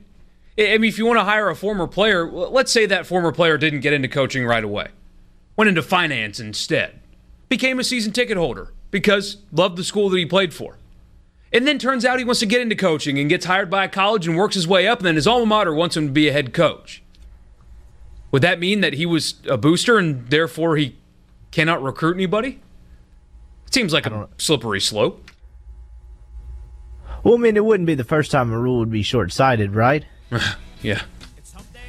But yeah, that really does not make much sense. I don't understand. I'm fascinated because Woj didn't really make that many mistakes. Rob Dowster just followed up with, and it's a typo. The 2008 thing that people were jumping all over, clearly had no idea what they were talking about. It was a typo. So, interesting stuff. Borky and Rippey are going to carry you the rest of the way this afternoon. I'm headed over to the pavilion, get set for basketball. Adrian Wojnarowski says 2018, not 2008. No small detail, I know. So that was his correction. Literally changes everything. It changes everything. Sports Talk Mississippi in the Renaissance Bank studio. I forgot I put this in there at this time, Rippey. That's the Memphis fight song right there. Oh, that's poetic. Sports Talk Mississippi on a Friday. Michael Borky, Brian Scott Rippey with you. And in case you're just joining us, big news broke. James Wiseman, who a lot of people thought had the potential of being the number one overall pick in the upcoming NBA draft, has been ruled ineligible. He's currently at Memphis, reportedly because Penny Hardaway, his coach, financed his family's move from Nashville to Memphis just last year, deemed Penny Hardaway a booster in the process. Wiseman is ineligible. So let me get this straight. The basketball coach at Memphis, who, when this happened, was not the basketball coach at Memphis, but literally everybody that paid attention knew that he was going to be the basketball coach at Memphis. Yeah, the important point there, if you'll think back, Tubby's last year, this was already like kind of being rumbled and in the works. Every loss that during Memphis the basketball season. Yeah. So that would be the 2017 basketball season. Everybody knew it was coming. And last year, he finances a player's move from Nashville to Memphis and then signs that player on his team. And they are defending it by saying he did not know he was going to be the coach at Memphis when he did that. Is that the timeline? Is that correct? That's what it seems like. Yes, that's what I got out of it. I mean, spot the lie. According to Christian Fowler, he covers Memphis for 24/7. As we speak, Penny Hardaway and James Wiseman are in court. They tip off in 54 minutes. Good Lord. I mean, the game tonight, though, I mean, I know that's bizarre, but the game tonight's inconsequential, right? Like, if he misses it or misses part of it, they'll have an assistant coach. Who are they playing? Illinois, Chicago, I believe. So they'll win by, UIC is one of the worst programs. They'll win by 20 and then, okay, if he does he coach the game, do you think? Or what if he misses the game, then there's no chance to ask him questions about it afterward, right? Like, how does that work? Oh my gosh! Imagine the post-game press conference. That poor assistant that just has to come in and take the firestorm after that. I would just go in there and be like, I'm here so I don't get fined. I'm an assistant. But I imagine he makes it back to the arena for the game, or at least part of it. Yeah, you would think so, but man. And you hate it for the kid. I mean, that's what gets lost in all of this, is that Penny Hardaway, and Jay Billis is right. He's kind of insufferable with his anti-NCAA thing sometimes, but he's right. Said on Twitter I think he's insufferable on purpose. Probably so. I guess you got to hammer a point somehow. But the coach gets to continue coaching. The coach, who also committed NCAA violations, continues to draw a paycheck, a very large one, from Memphis. The player cannot play. Has to sit out. The player is guilty until proven innocent. The coach, not the same treatment. Doesn't feel right to me. No, not at all. And it's not just on the surface level of it costing him games and it costing him a college experience and all of that stuff and playing basketball as the kid definitely wants to do. He was a prospect that had a really big chance to move up draft boards and potentially become the number one pick.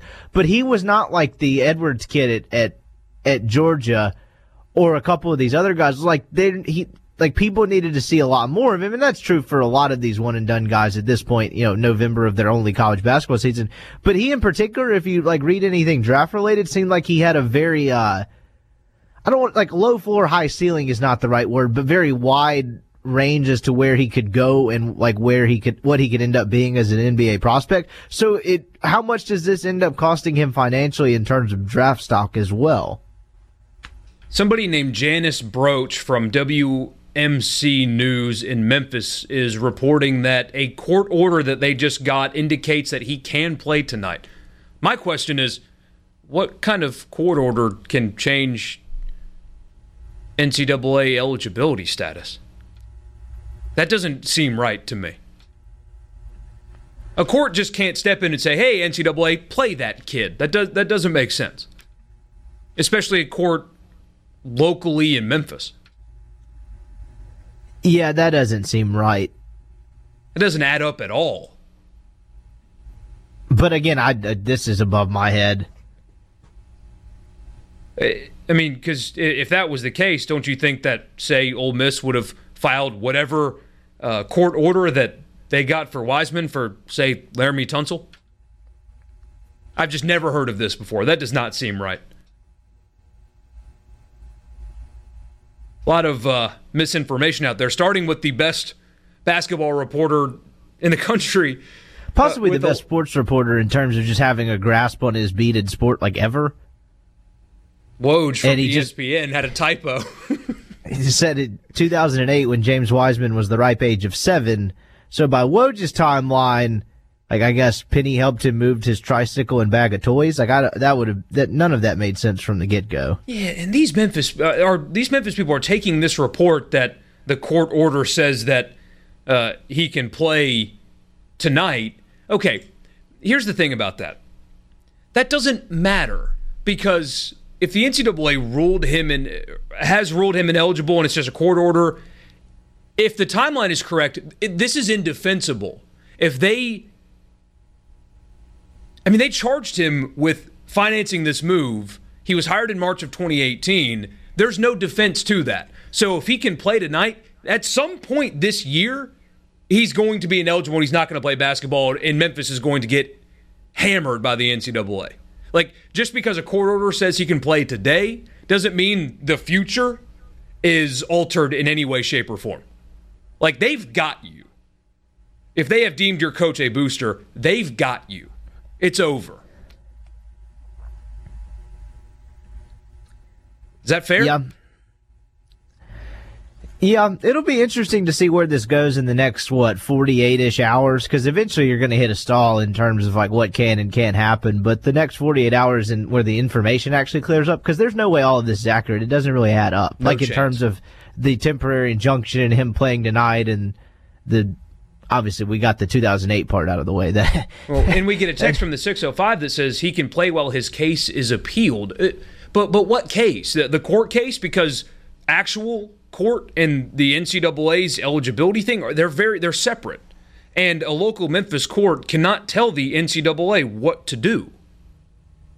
That's what we're getting at. This isn't like they ruled him ineligible for a year and Memphis is appealing it to the NCAA, and the NCAA is saying, okay, well, yeah, you can play until we hear your appeal. This is a court apparently saying that he can play, and that does not add up. That does not make any sense. We get another text from the 662. This sounds like somebody that knows legal stuff. In a civil case, a judge can order pretty much whatever as long as it's not illegal. The court looks at it as plaintiff and defendant. At this point, the NCAA is at the mercy of lawyers. Well, then why doesn't everybody do this? See, that does. Yeah, that I'm not going to to pretend to understand this. I don't understand this. Either way, though, I mean, if you're going to be so blatant to finance a move from Nashville to Memphis and then have the kid play for you and pretend like you didn't know you were taking the job, even though everybody knew that you were taking the job, good luck defending that. I mean, yeah, that doesn't seem like that'll pass the smell test. It doesn't at all. And it's college basketball. We've spent, 2 years on this very program and most sports programs in the country talking about how in college basketball, high-level college basketball, if you're getting the best players, you are doing it via nefarious circumstances. I mean, guys literally went to prison for it. But when it's that obvious, you kind of get what you deserve. I mean, at least try to do something under the table. At least try to not have the dots so easily connected between you and your players. I mean, maybe let a booster finance that move instead of you yourself. I don't know. I mean, other people degrees seem of to get away with it. separation is what you're referring to. Yeah, which is, I saw somebody make a joke that was an Ole Miss problem. It's really exciting to watch Alabama and LSU play tomorrow, knowing both programs do everything the right way. And of course they don't, but I promise you, Nick Saban's not financing one of his players' move so he can play for him next year. I mean, they do. They're cheat not that the right stupid. Way. It's unbelievable. I mean, and what Wiseman should do is immediately go to the G League. Don't even fight this. Forget it. Go get $125K, play for a G League team for a year, still be the number one pick. I mean, what benefit is there of him fighting this to try to play for Memphis for, air quotes, free, when the G League will literally pay him $125,000 today to play for them? Is that possible at this point because he's become an amateur athlete? I guess it would be. It's possible. I guess there's no reason not to. Bunch of texts coming in. We'll get to those next. We were supposed to do picks. We may get to those at some point. And I've got a funny clip that we'll end the show with today. Mike Leach talking about the zombie apocalypse. We've been teasing that for like 4 days. I will play it for you at some point. It's Sports Talk Mississippi in the Renaissance Bank studio. Rippy's taken off. He's off to the pavilion to cover Ole Miss basketball tonight. Richard will be on the call for the broadcast tonight, television broadcast. And Haydad is off today. That means I am riding completely solo, running the board and all. Sports Talk Mississippi, I am Michael Borky. Continuing on with this story from Memphis and James Wiseman, we've gotten some clarification now, and I'm just surprised this isn't used more often. Or maybe the reason why you don't have these injunctions that stop the NCAA's ineligibility situation, because as I understand it, and we've got a text here from the 662, you don't have a name on it, but you've cleared this up for me, thank you, as well as Jason Munns, who covers Memphis for the Memphis News. The court can step in and block that ineligibility ruling, at least for now, pending further litigation, but all of these games become subject of vacating based on playing an ineligible player, depending on how the NCAA case goes. If I understand that correctly from Jason Munns and from you all on the text line, that is why Memphis is going to go ahead and play him tonight. I guess they're kind of betting on themselves, hoping that maybe they can beat this somehow. And so I mentioned the Laramie Tunsil case in the previous segment, why Ole Miss didn't try to do this, because if it comes back and you lose, well, then you played an ineligible player and those wins get vacated. That kind of situation here. A bunch of texts. Steven says, you're not alone. We're here with you. I appreciate that, Steven. I know you are, and I'm glad that you are. Darren Jackson says, I'd be willing to bet that somewhere at the NCAA there's a memo floating around that says Nick Saban is hands off. 601, who cares about vacating wins? It's a really good point. I mean, that's just a paper penalty to begin with, but I guess the motivation behind working with the NCAA is that maybe they'll take it later on you, even though we've seen in basically every case that is never a good idea. What Memphis should do right now is deny, and fight all day long, because they're either hammering you or they're not, and cooperating will lead them to hammering you almost every single time. From the 601, we get a text that says, how do you know that he's not talking about heading towards the G League? I mean, they're going to play him tonight. I guess it's worth the fight. They're going to try to figure this out, but if I was advising him myself, I would say don't deal with the NCAA. They're never fair. I mean, Chase Young, which we'll get to here in a little bit, I think the best college football player in the country, has been suspended by the NCAA. That story came out earlier today because he took a loan from a family friend in which he has already paid back in full and did so before the season. But now they have suspended him at least until this matter is figured out. So dealing with them is never going to really work in your favor. They're never player-friendly. As we mentioned a few minutes ago as well, that Penny Hardaway still gets to coach and collect all of his big paychecks, and the player has to deal with eligibility and can he play and can't he play. If I was advising him, for whatever it's worth, I would tell him to stop playing college basketball, leave Memphis, go get $125K and play in the G League with a bunch of grown men, and then become the number one pick and not have to deal with the headache that is the NCAA. Kevin from Winona says, step back question. As a booster, can I pay for players' moves? You can, but that player then cannot play for the school in which you are a booster of. That's why they're dealing with all of this mess, is because the NCAA has deemed Penny Hardaway to be a booster, and the player in question signed with the school that he is a booster for. So, I mean, you could do it. I would advise against that. Jason in Columbus says, but yet LSU had a booster admit to stealing money and paying football players, but they are rolling to the college football playoff. Double standard? Well, it's a little bit different because that LSU case in question happened many years ago. I mean, this was not anything recent whatsoever. Without knowing for sure, I imagine there's some kind of statute of limitations. Like Charles Barkley, for example, was just wide open about what happened with him at Auburn, but nobody's going to go investigate decades-old claims. Similar thing with the LSU and Our Lady of the Lake situation where that guy got, he was indicted for embezzling hospital charity funds and directing it to certain places, including to family members of football players. That just happened so long ago, it's probably not something they're going to tackle. Better argument would have been, how does Will Wade continue to coach at LSU with himself being recorded on a wiretap talking about a strong offer that he made to a player that ended up playing for him? Quinn says erroneous. He's an LSU fan. From the 662, so as an alumni, if I order pizza for the Ole Miss team, are they ineligible? Says the NCAA has got to go. Nothing illegal is going on when you're helping kids. So you can pay for a team meal somehow, like pregame or something. Local businesses or whatever will give like the full football team a meal before a game. But if you're an alumni of, let's say, Ole Miss, for example, and you're at a pizza place and a handful of football players walk in, you cannot pay for their meal or they will be ruled ineligible by the NCAA. That's a violation.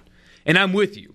I think we've learned, if nothing else, with the Chase Young thing, with this, now that they're contemplating players benefiting from their name, image, and likeness, that when it's something that isn't morally corrupt, why should kids, college kids who are just playing a game, be punished for something that happens to regular students? Because if James Wiseman was just a music major at Memphis, and a big rich alumni, FedEx executive, whatever, from Memphis wanted to pay for their family to move to Memphis to be closer to where he was going to play trumpet on scholarship for Memphis, that's perfectly fine. There's nothing wrong there. Anybody can buy me or could have bought me food when I was in college for nothing at all. There's nothing morally corrupt about what's going on here. Even though it's open and it's obvious and it was clearly against NCAA rules, deep down in your gut, do you have anything wrong? Do you have any problems with Penny Hardaway, when he was an AAU coach, paying for this kid's family to move from Nashville to Memphis? Is there anything wrong with that? It's his money. He can use it however he wants to, right? I could pay for anybody to move anywhere.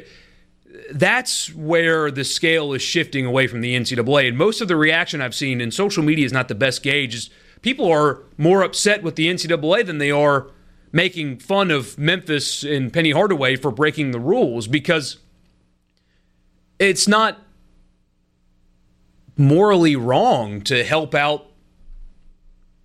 a family that wants to move or to pay for the meals of college kids. That's where the disconnect is coming from.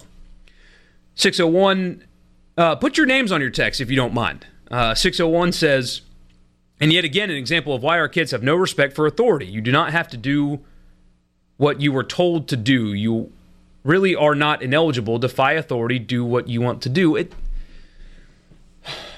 I understand what you're saying with that, but if you were accused of something, you wouldn't. If you were accused of a crime in real life, you wouldn't get a lawyer and try to mitigate the damages. If you were falsely accused of anything, you wouldn't fight it. You wouldn't try to mitigate the punishment. You would just accept the maximum penalty. I don't think so. So why should James Wiseman accept the maximum penalty? I've gotten the worst legal trouble I've ever gotten in is speeding tickets. I went and fought every single one of them. I was speeding. I accept the responsibility of it, but also I would rather not pay $500. I liked getting my fine knocked down. And maybe that's a bad lesson for millennials. Maybe you're one of those rare people that would just write a check, whatever the government is asking you to, because they caught you speeding, and wouldn't fight it in any way, shape, or form. Anytime you got in any kind of trouble, you would never fight it and accept the penalties. I wouldn't, and I have a feeling that you wouldn't either.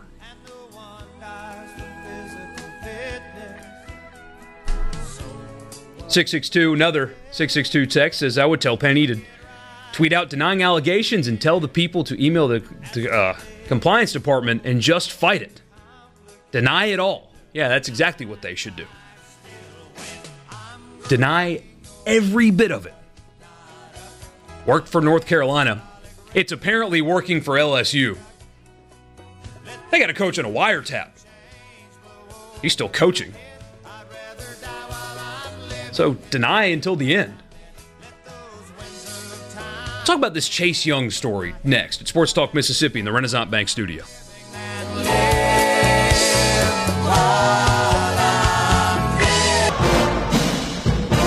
Wild Friday right here on Sports Talk Mississippi. I am Michael Borky, riding solo with you for the rest of the day. We were chugging along. I think we did a pretty good show today for the first couple of hours. Had some good topics, did a college football roundup, talked some hoops, talked to Luke Johnson, got some picks with Bruce. Just chugging along on a regular Friday. And then this bomb gets dropped about James Wiseman, and then he's ruled ineligible, and then they get a court injunction, and Penny is literally in court less than an hour before he tips off tonight.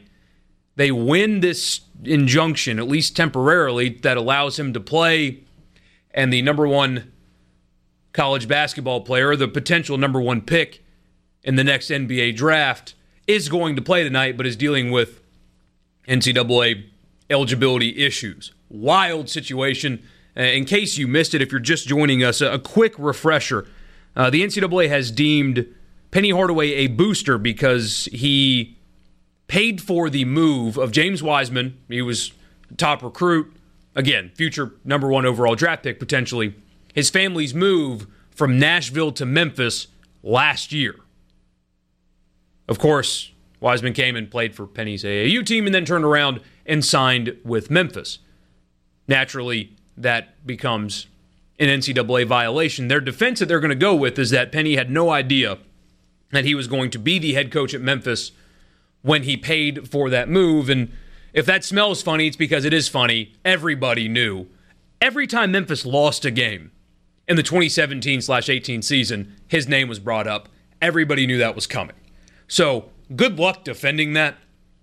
The likelihood of you winning that is very, very, very small, but that is the situation we've got right now, and a court in Memphis is just blocking the NCAA's eligibility thing pending further litigation, and if/when Memphis loses this thing, the game tonight and every other game that he plays in will be vacated, which, as somebody pointed out, doesn't really matter. Vacated wins are a paper penalty, but it only took a year for the NCAA to come in and crash down what Memphis was doing up there. As we mentioned a few minutes ago, look, everybody does this. I've got a college football story we'll get to that just proves that everybody does this, but when you don't have any degrees of separation between you and the recruit, you kind of deserve what's coming.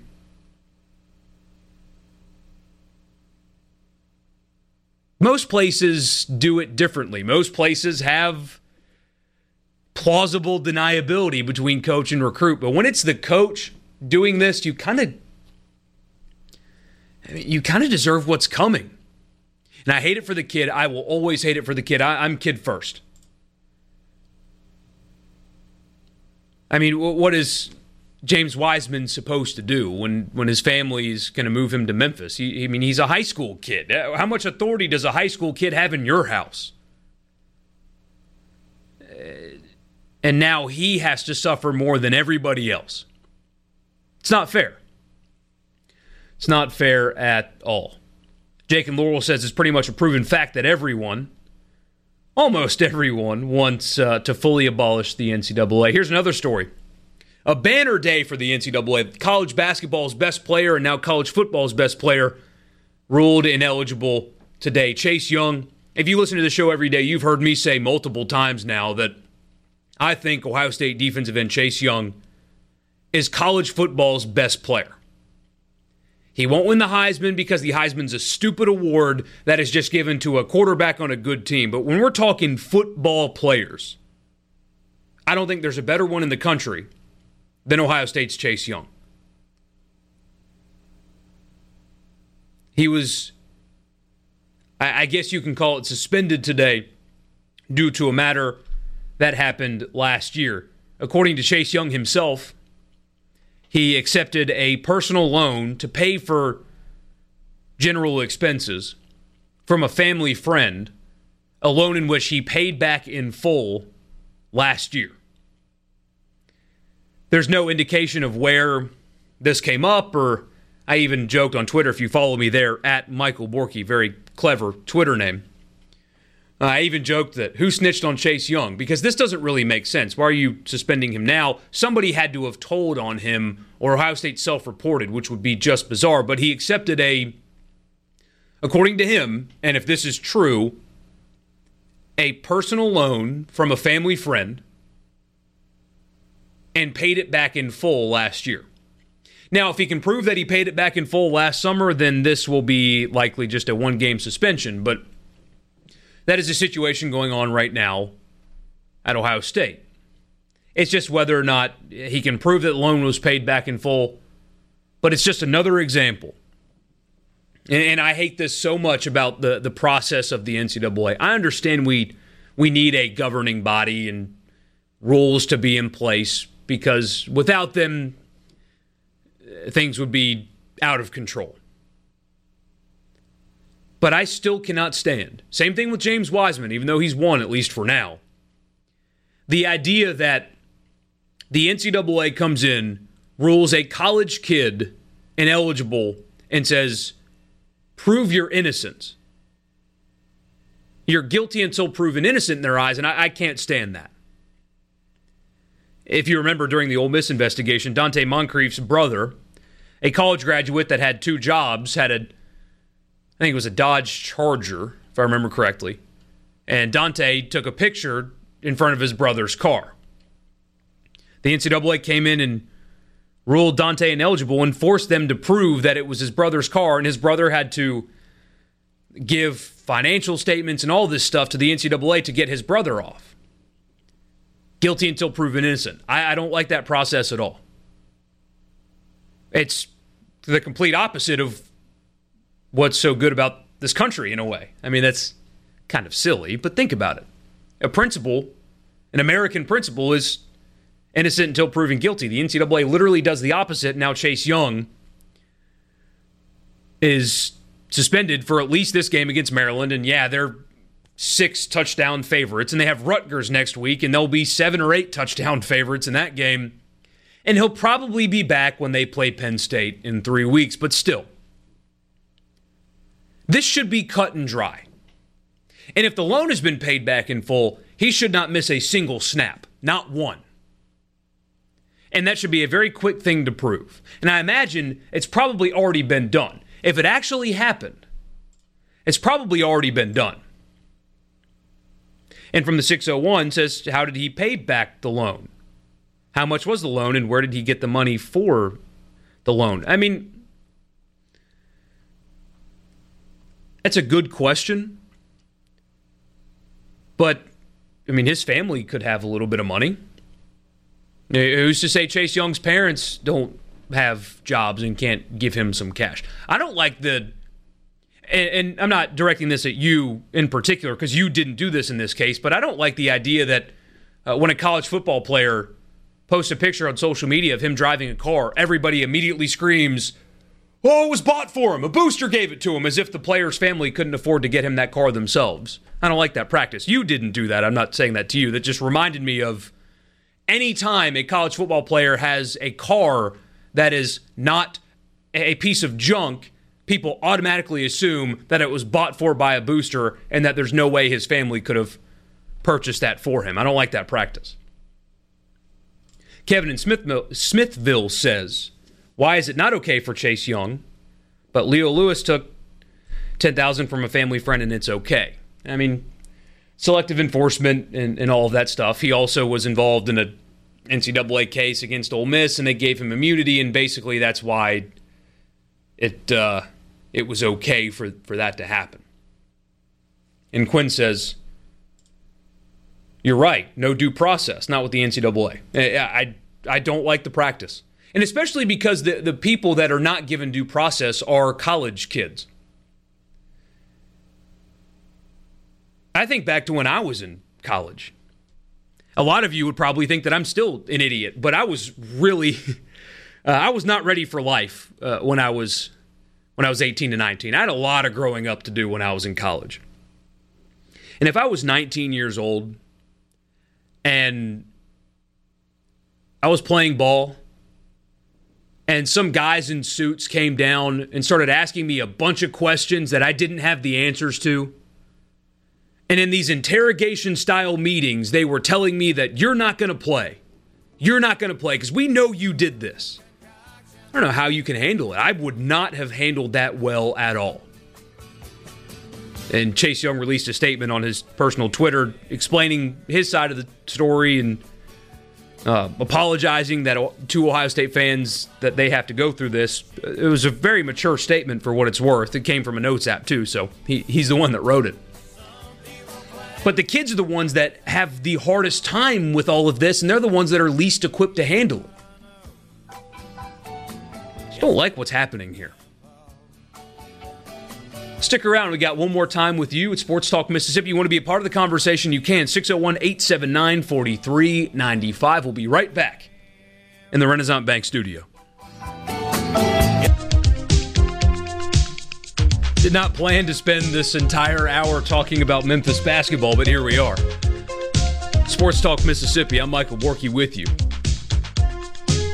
Get a tweet from my guy Justin. He said, this is why it could be bigger than just vacating wins for them, a bigger risk for Memphis by fighting this and playing him, even though the NCAA has ruled him ineligible. When they lose, because, guys, they're going to lose this. They'll get hammered for not sitting him when it was apparent he was not going to be eligible. He cites a tweet from Gary Parrish. It's a risky move, Gary Parrish says, because a source told him that according to the NCAA, an institution is required to sit any player that could be ineligible. And Memphis is going to the courts to make that not the case. So when they lose, and I'm telling you, that is going to happen. I mean, this is indefensible. They'll get hit even harder. We do get a funny text here from the 662, and it's actually kind of playing out this way. He says if Trump really wants to get reelected in 2020, he should just banish the NCAA. Both left and right would love that. You are seeing that kind of thing. This whole name, image, and likeness conversation started with the state of California, mostly Democrats, Democratic governor. But then all these other states started popping up and doing it. South Carolina, Florida, Pennsylvania, getting on board. People that are Republicans, that are Democrats, that are moderates, that are liberals, that are conservatives, all these political people are jumping in on this. Now it's coming to a federal level. Mitt Romney is championing that at the federal level, and all these lawmakers from all these states are jumping in on it because they're all getting really nice press releases. I mean, people that are hard-leaning leftists cannot argue against Mitt Romney wanting to get rid of the NCAA and allow exploited athletes, air quotes, to benefit off their name, image, and likeness. It's a complete PR win for anybody in politics to get on board with this. You'll see it. You will continue to see it. I'm surprised nobody in Mississippi has jumped on it yet, and maybe they will. I mean, we just had elections, so got to give some people some time to breathe. But it's a winning press release for anybody that wants to jump on this right now. And you may disagree, but largely the opinion of the NCAA is quite negative. And for politicians, a winning press release is always a good thing. So I know you're kind of joking, but not really, because that's actually happening here. Jason says, you may be an idiot, but you're our idiot. I appreciate that. Quinn says, wasn't me, sends me a picture of Will Wade with his hands up. Everybody could talk to the hands. That's really good stuff. And Jason from Columbus says, maybe it's case to push up the courts will take away the NCAA power. I mean, in this case, this will be signed, sealed, delivered, I think, before we get any real change in that. I mean, this very well could be the last high-profile case before the governing body of college athletics as we know it is completely rendered obsolete. Appreciate all of your texts today. Really glad that you've been with me and held on for this last hour. You can still be a part of the show.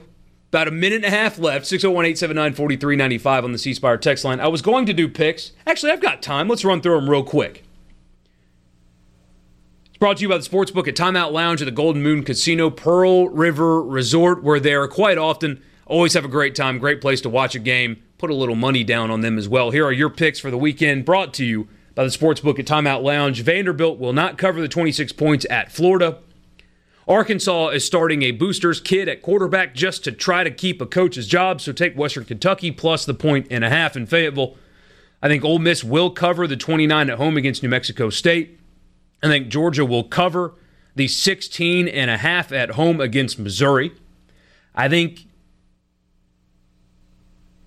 I'm going to skip that one. I'll save it for the end. I think Appalachian State is going to cover the 6 at South Carolina.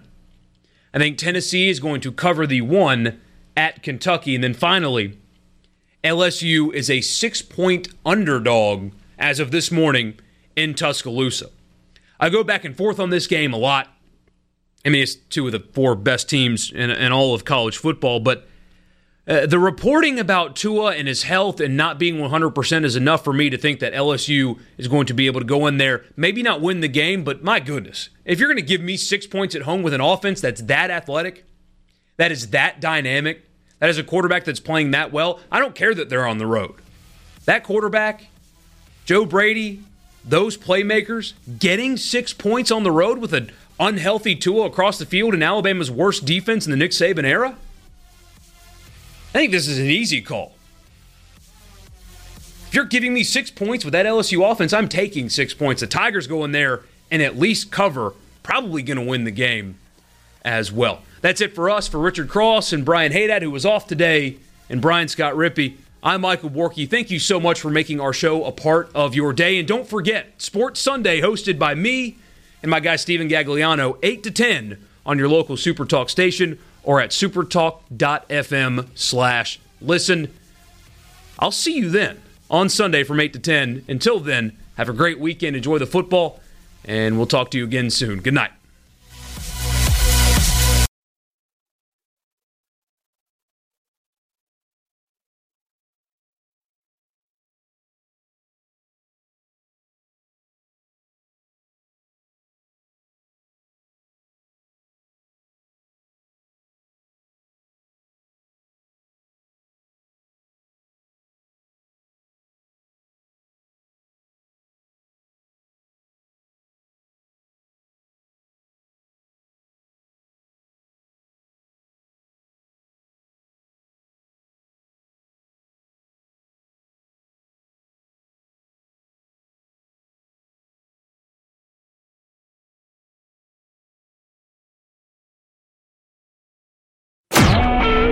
A SuperTalk Mississippi media production.